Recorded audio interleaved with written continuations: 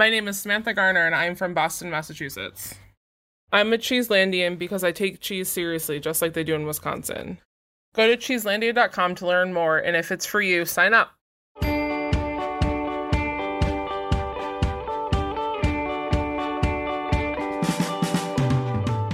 Most of our conversations over the last several months have emphasized the struggles of maintaining a food business during the pandemic, from adding delivery concepts to indoor dining floundering to building and heating their street patios. Today, we're excited to hear how a West Coast business has been able to grow and increase employee benefits during this challenging time. Our guest today is Laura Anderson, owner and operator of Local Ocean Seafood in Newport, Oregon. Laura comes from a small boat fishing family and has grown Local Ocean from a market with a small eatery attached to a full-blown restaurant with double its original capacity over the past 15 plus years. So we're so excited to welcome you to the show, Laura. Thank you for joining us. Welcome. How have you been? Hi, great. Good to be here. We've been hanging in here on the Oregon coast, doing pretty well, actually. Good. Yeah. So it's interesting because I know you, your team has been talking to our team about uniforms and different things. And what was interesting to us, tell us, to start off, tell us a little bit about your business and how it's sort of evolved over time in the last, year specifically. Yeah, well, as for all restaurants, it's been very tumultuous for us this year. Here in Oregon, we had a mandated closure period. Initially, as many restaurants did, flipping into a takeout model. And, that's just a lot harder than some people even realize when you have to start up online ordering and new payment methods and new ways of engaging with customers. So that was kind of an initial challenge. Our big change that we made this year that was very fortuitous and useful for us was developing a seafood meal kit, Dock Box. And that started out as just a way to feed customers in their own homes by sending seafood already packaged and the meal kits ready to go that they could finish preparing at home. And that's been a very successful program for us. And in fact, we're doing about 300 meal kits today for the Thanksgiving holiday. So it's kind of become a big part of our overall revenue stream.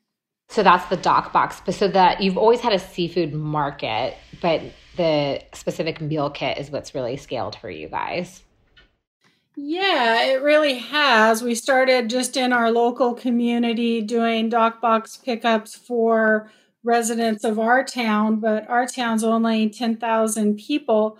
So we started packaging it for our neighboring college town, which is about 50,000 people, and then eventually extended into Portland, which of course is a major metropolitan city, and now Bend, Oregon as well. So we load up the pre-ordered boxes into our van every week and take them to pickup locations where customers have become accustomed to getting their weekly seafood fix.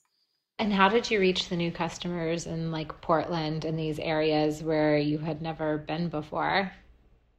Well, we've always had a really strong social media presence and a really supportive fan base from the Willamette Valley. In fact, it's not uncommon for us to hear that people made the drive all the way to our restaurant, which is 2.5 hour drive from the major urban center, just to come and eat lunch. So when we put it out on our social media that this was an option, I think that was probably the primary way that we've reached customers. We kind of got the feeling that we were reaching the same customers over and over again, having had DocBox up and running for, probably about 7 months. So we started doing some digital advertising with some of the food-centric and regional travel magazines.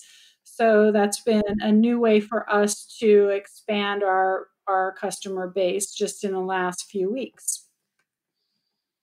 Interesting. So now you're doing like paid media, obviously, That's now. right. Yeah. And this is the first time we've ever done that kind of advertising. So creating digital content and tracking that is also learning some new things for us and requiring some new skill sets from us. But our staff has been really committed to just doing whatever it takes to keep seafood running through and to keep people working. Well, tell us for listeners' sake, the people who don't know your business, tell us a little bit about what your business was before the pandemic. Were you guys, I know that you're a fish market and you had some restaurant capacity. Were you also wholesaling to other restaurants, to other businesses, or were you supplying into your own business? Yeah, so really the whole basis and premise of Local Ocean is that we have this direct access to local, sustainable, wild caught seafood. So, one thing that sets us apart from other restaurants is that we have a wholesale fish dealer's license that allows us to buy direct from boats. And we have about 50 different boats that we regularly buy from to supply our restaurant. So that in and of itself sets us apart from any other restaurant that I know in our area. We had been doing about 90% of our revenue stream through our dining room and about 10% through our retail fish market. We had a little bit of catering that we were doing, but catering's never been a huge part of our business. It might have comprised less than 3%. So we were very dining room focused, independent up until the point when the dining room closed. We're very seasonal here in Newport, so we'll do 75% of our annual sales in that 3-month summer window of basically, kind of mid-June to mid-September. So when we shut our doors in March, it was kind of our slow to shoulder season as it was, but missing that summer peak was really something that was the hardest on our sales overall, looking back at the year. I was going to ask a little bit about your team. I know that you are very employee focused. How is your team? Were you able to keep some people, and are those people that were servers and cooks and stuff before, are they helping do DocBox now, or did you have to have a new kind of team that knew how to do packaged food like this?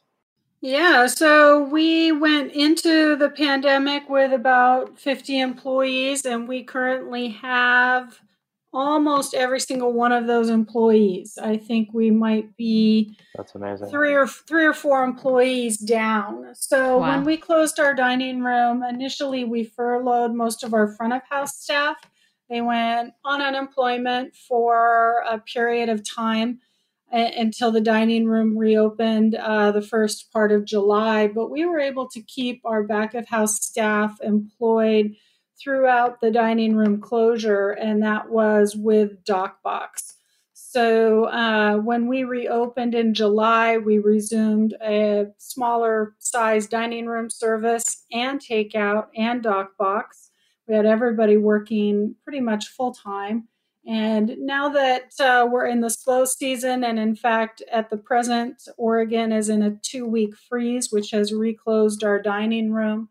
Some of our front of house staff are on temporary furlough for that period of time, but over half of our staff are still working. And in fact, when I left the restaurant this morning to come and record this with you, we had probably 15 people working, packing DocBox and preparing for to-go service today. And how's the market doing now? Is it mostly, DocBox sales, or are you still seeing like some of your market channels grow too? So it's been pretty variable throughout the year in terms of the proportion of DocBox to dining room. When dining rooms were open across the state and the country, we did see a drop in our dock box sales. People just had more options and they were going out more. When the freeze came a week ago, dock box sales spiked back up as people did not have that option to dine out. So probably at the present time, it's about a 50-50 mix. Our retail fish market also has had an increase in sales overall this year as more people are cooking at home and shopping, at the fish market to prepare more meals.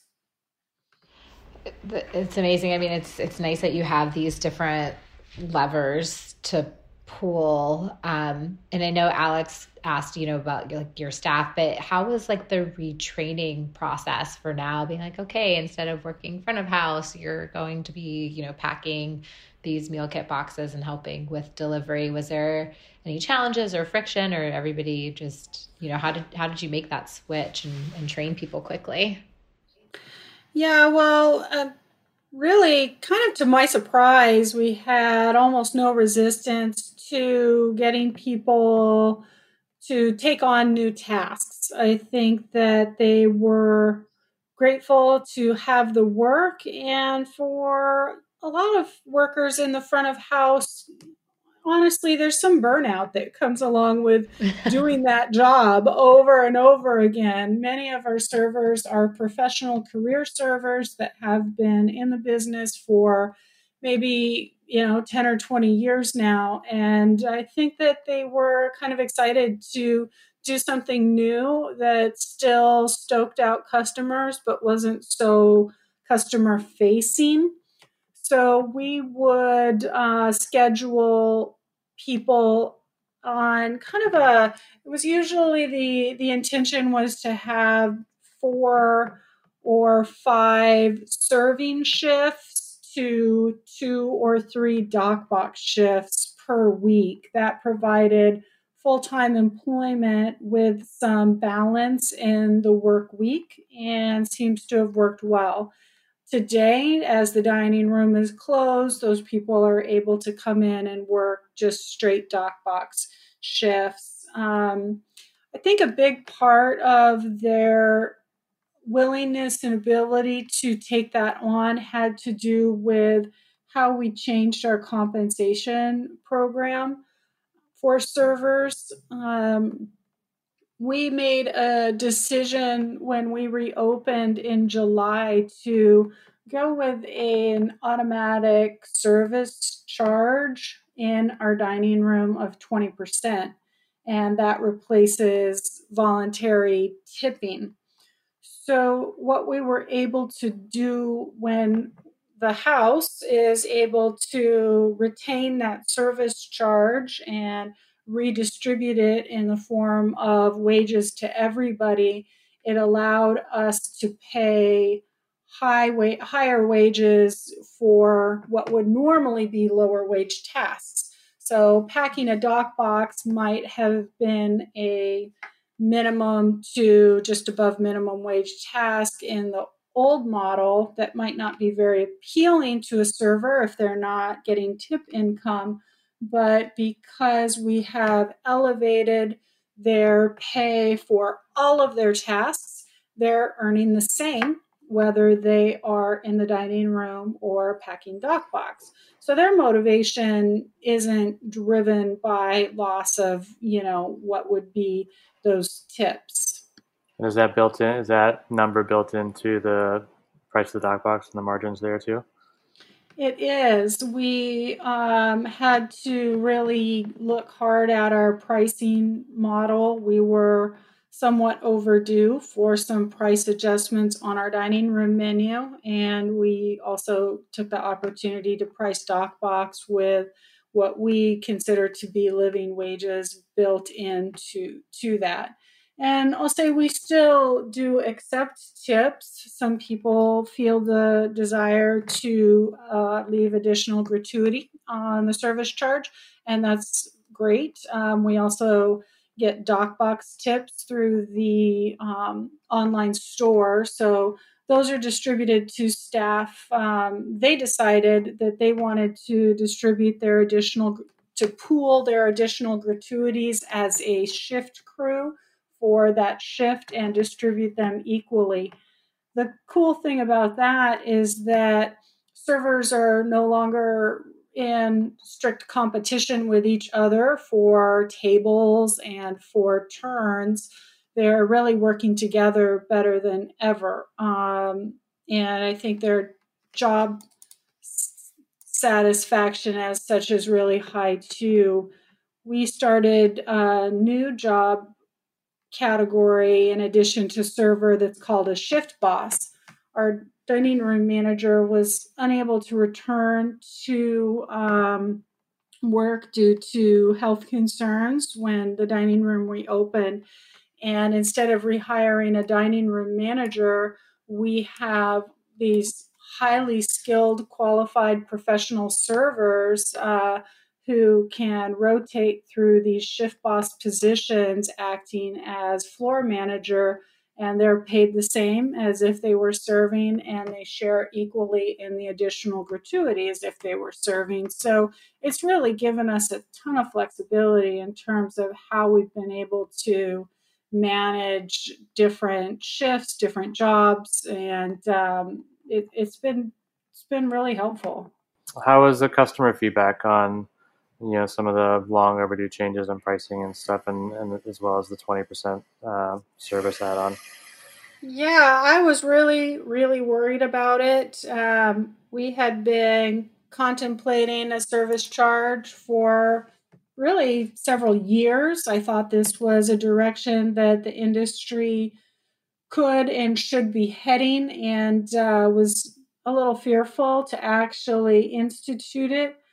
A couple of things that we did early on with customers was to do some social media posting about it. I wrote a very heartfelt letter to customers explaining why are we doing this. We've been trying to figure out how to provide more meaningful, more equitable pay, health benefits, and better economic security to all of our 50 employees.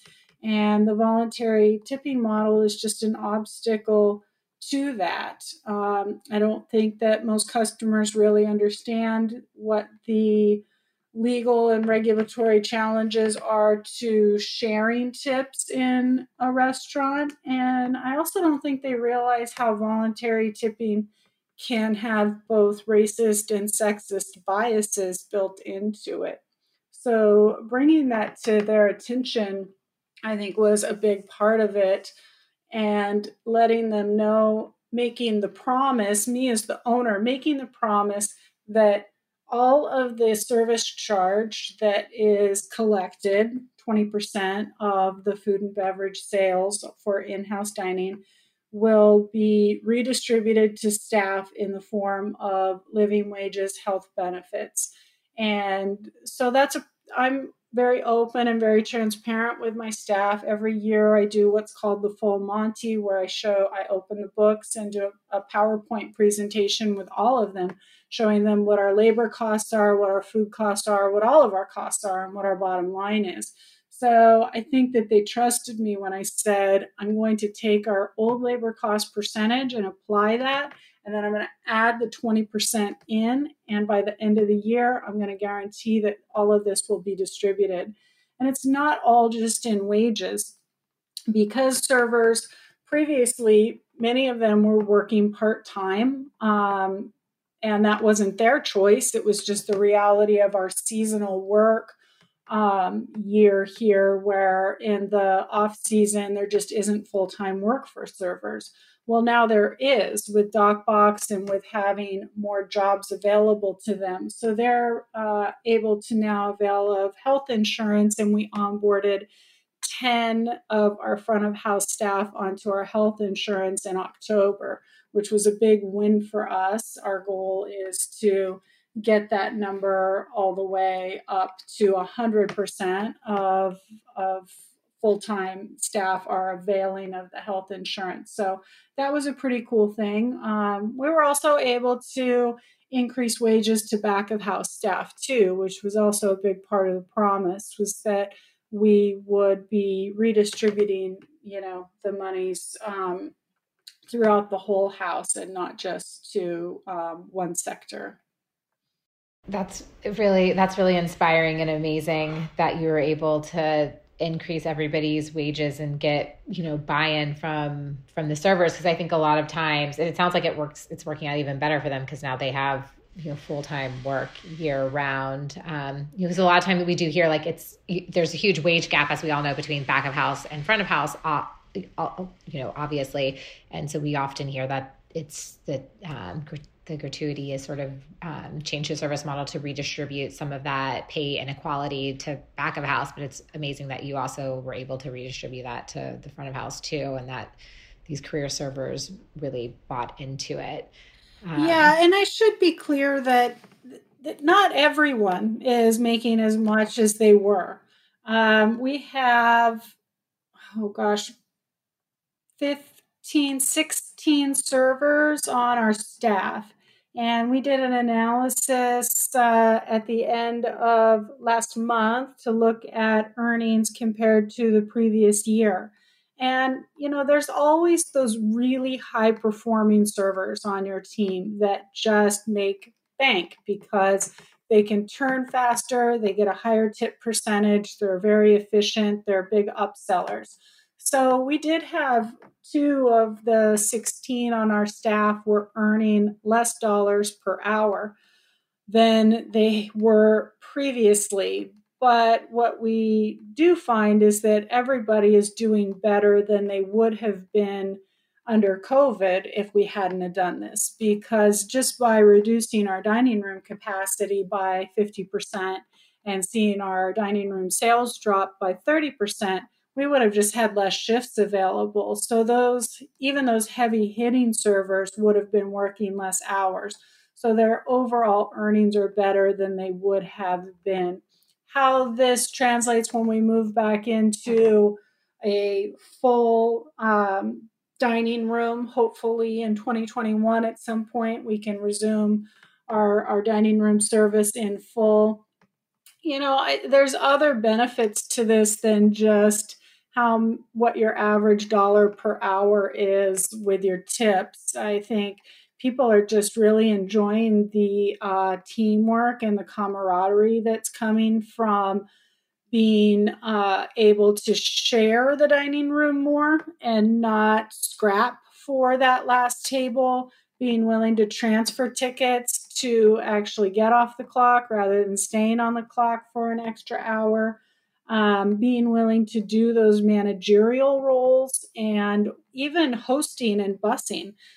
Sometimes that comes as an expense to me as the owner, that I'm paying a server twice as much as I would a young person to do a busing role. But as most owners know, we don't want to be out there bussing all the time. So just the fact that you can actually get a server to step in and fill a bussing role if a busser calls out is a huge value to me.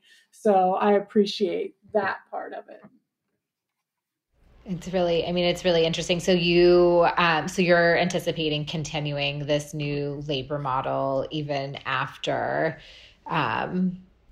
dining rooms are able to reopen fully. Yes, absolutely. We started the conversation with staff in April and May, and went through several meetings with them to really talk about how they wanted to work together and what they saw. So I know that they're bought into it.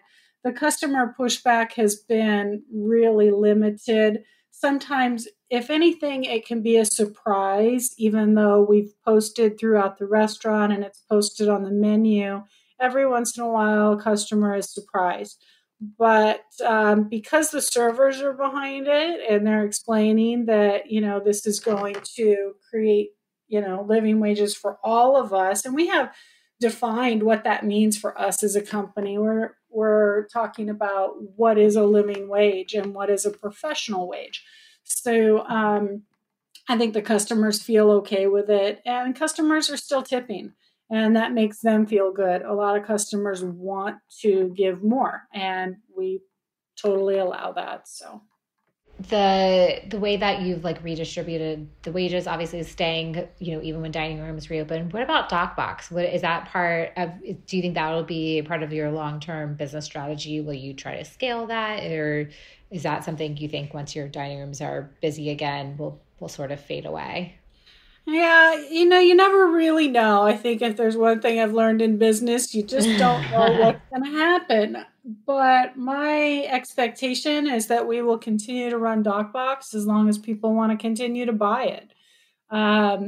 It reaches people who we weren't reaching, and even if the dining room is reopened, there are still going to be people that are 2, 3, and in the case of Bend, almost 4 hours away that want fresh, local, wild, sustainably harvested seafood. And if they're unable to get it in their own community and we can deliver it to them, then yeah, let's keep doing it. We're unable to get it in our own community. I'm jealous. I would totally be a DocBox subscriber. I would love to have that. Let's take a quick break, and then when we come back, I want to hear a little bit about supply chain now and how supply chain is going to be affected when you pick back up with the addition of DocBox.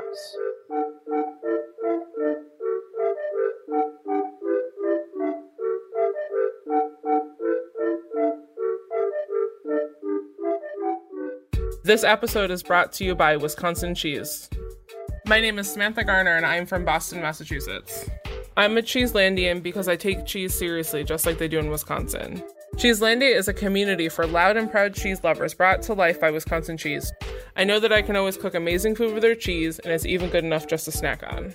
As a Cheeselandia member, I know there is always a supportive community behind me who always gets as excited as I do about cheese. Go to cheeselandia.com to learn more, and if it's for you, sign up. Check us out on Instagram at Cheeselandia. So we're back with Laura from Local Ocean, and we're chatting a little bit about her business out in Oregon. And before we took a break, we wanted to hear about your supply chain. I know that you talked about having over 50 boats that you guys pull from. How has that been affected by the pandemic? Are there less fishermen out on the water, or are they are prices much cheaper because there's less restaurants to supply right now? How has it changed? Yeah, all good questions. When the pandemic first hit, I think the initial panic that seafood buyers felt was, let's just not buy because all these restaurants are closing. And traditionally, restaurants take about 2/3 of our national seafood supply. Only about 1/3 goes into grocery stores and retail. So that did tie up some boats for a period of time. Markets have been somewhat tumultuous this year. It's very species dependent, so it's kind of nuanced. Things that are big global markets like the albacore tuna has been impacted more than species that are very close to home and are only available here in Oregon. But yeah, it has been tough in terms of pricing. We tried to keep our pricing as consistent as possible for the boats that we buy from. So we paid our usual annual price for our albacore tuna this year, even though the market was down. And that's just part of having good relationships with fishers. We have to keep those relationships strong. Our whole brand is built on buying local and buying direct and having that story. So keeping those relationships is something that's very important to me.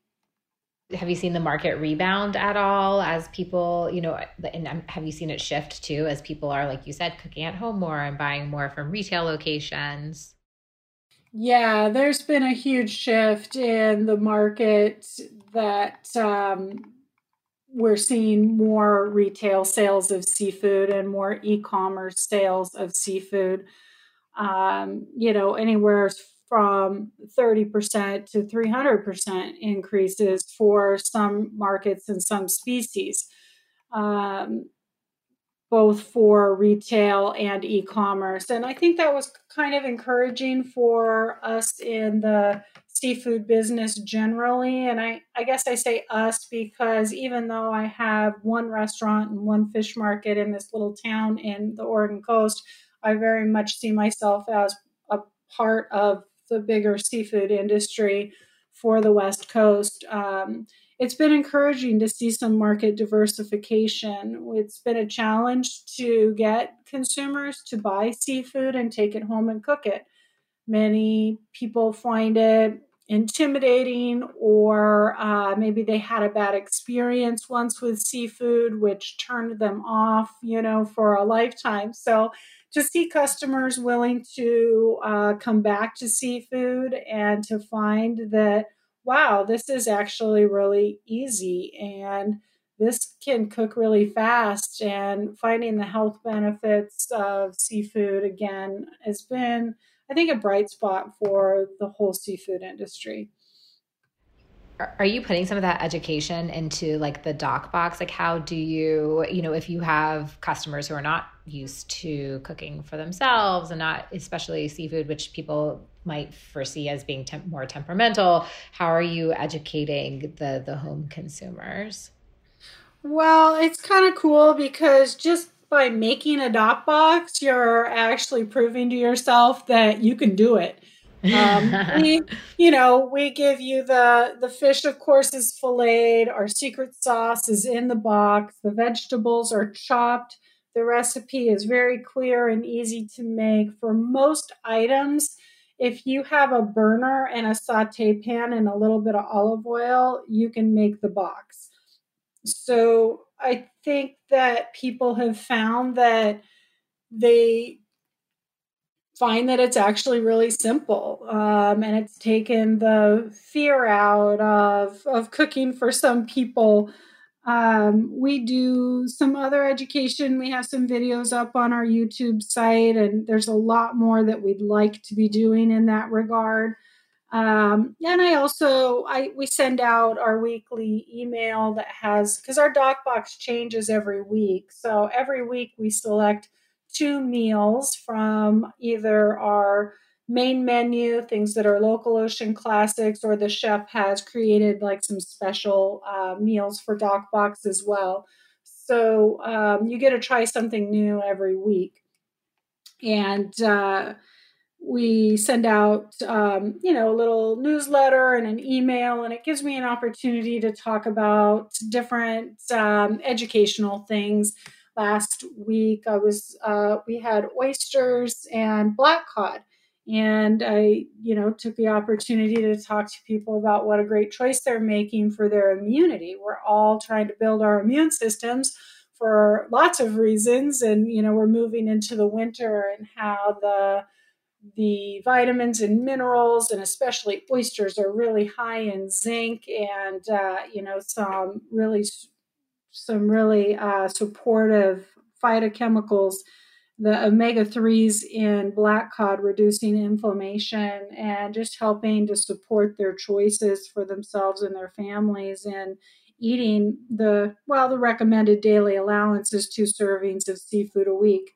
For some, like myself, I eat 2 seafood servings a day.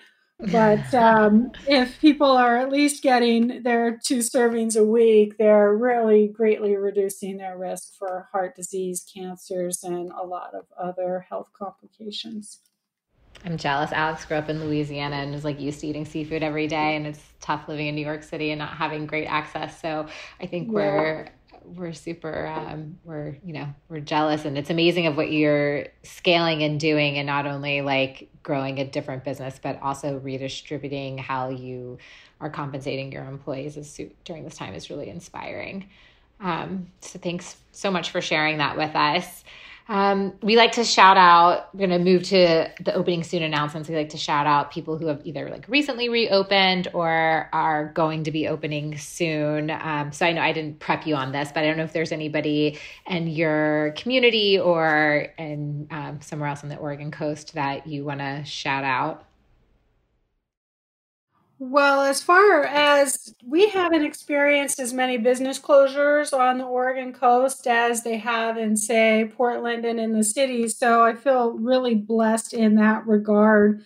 But here on the Newport Bayfront, Moe's Chowder, Clearwater Restaurant, and Nana's and Sorella's in Nye Beach, we've all really worked together very closely to get through the pandemic together and to support each other. I'm just very grateful for fellow restaurateurs here.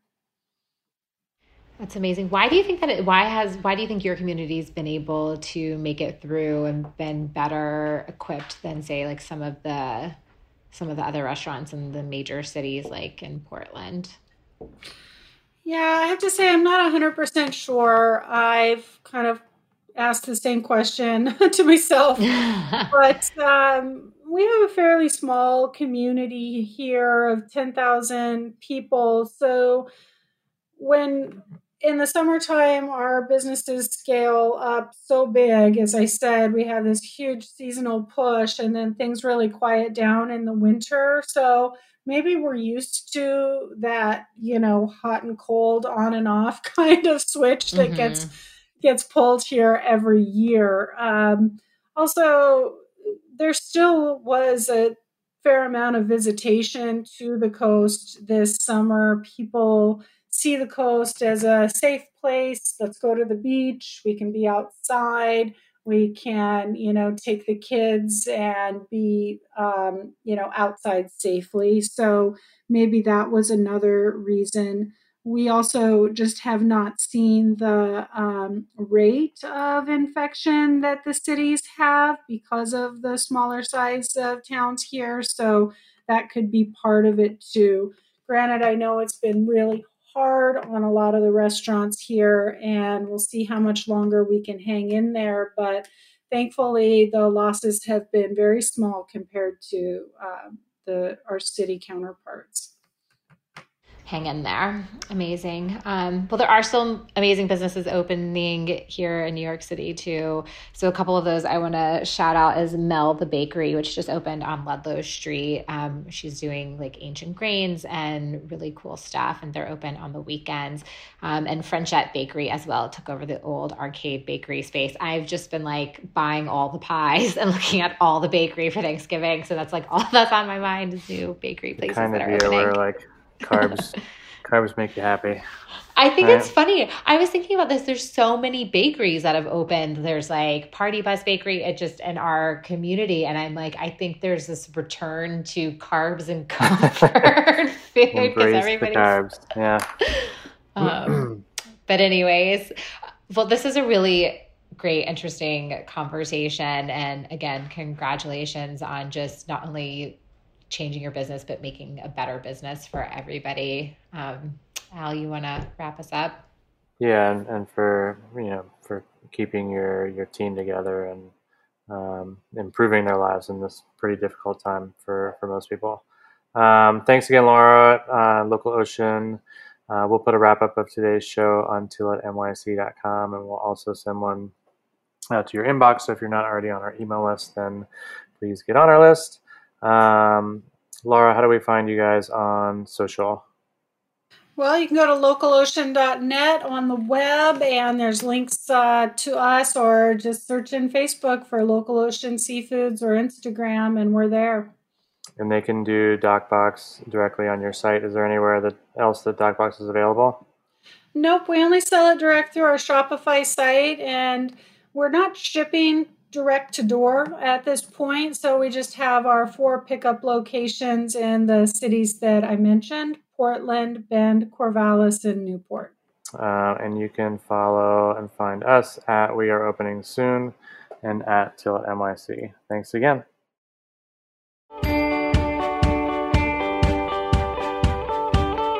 Opening Soon is powered by Simplecast. Thanks for listening to Heritage Radio Network, food radio supported by you. For our freshest content, subscribe to our newsletter, enter your email at the bottom of our website, heritageradionetwork.org, and connect with us on Instagram and Twitter at heritage_radio. You could also find us at facebook.com/Heritage Radio Network. Heritage Radio Network is a nonprofit organization driving conversations to make the world a better, fairer, more delicious place. And we couldn't do it without support from listeners like you. Want to be a part of the food world's most innovative community? Subscribe to the shows you like, tell your friends, and please join the HRN family by becoming a member. Just click on the heart at the top right of our homepage. And thanks for listening.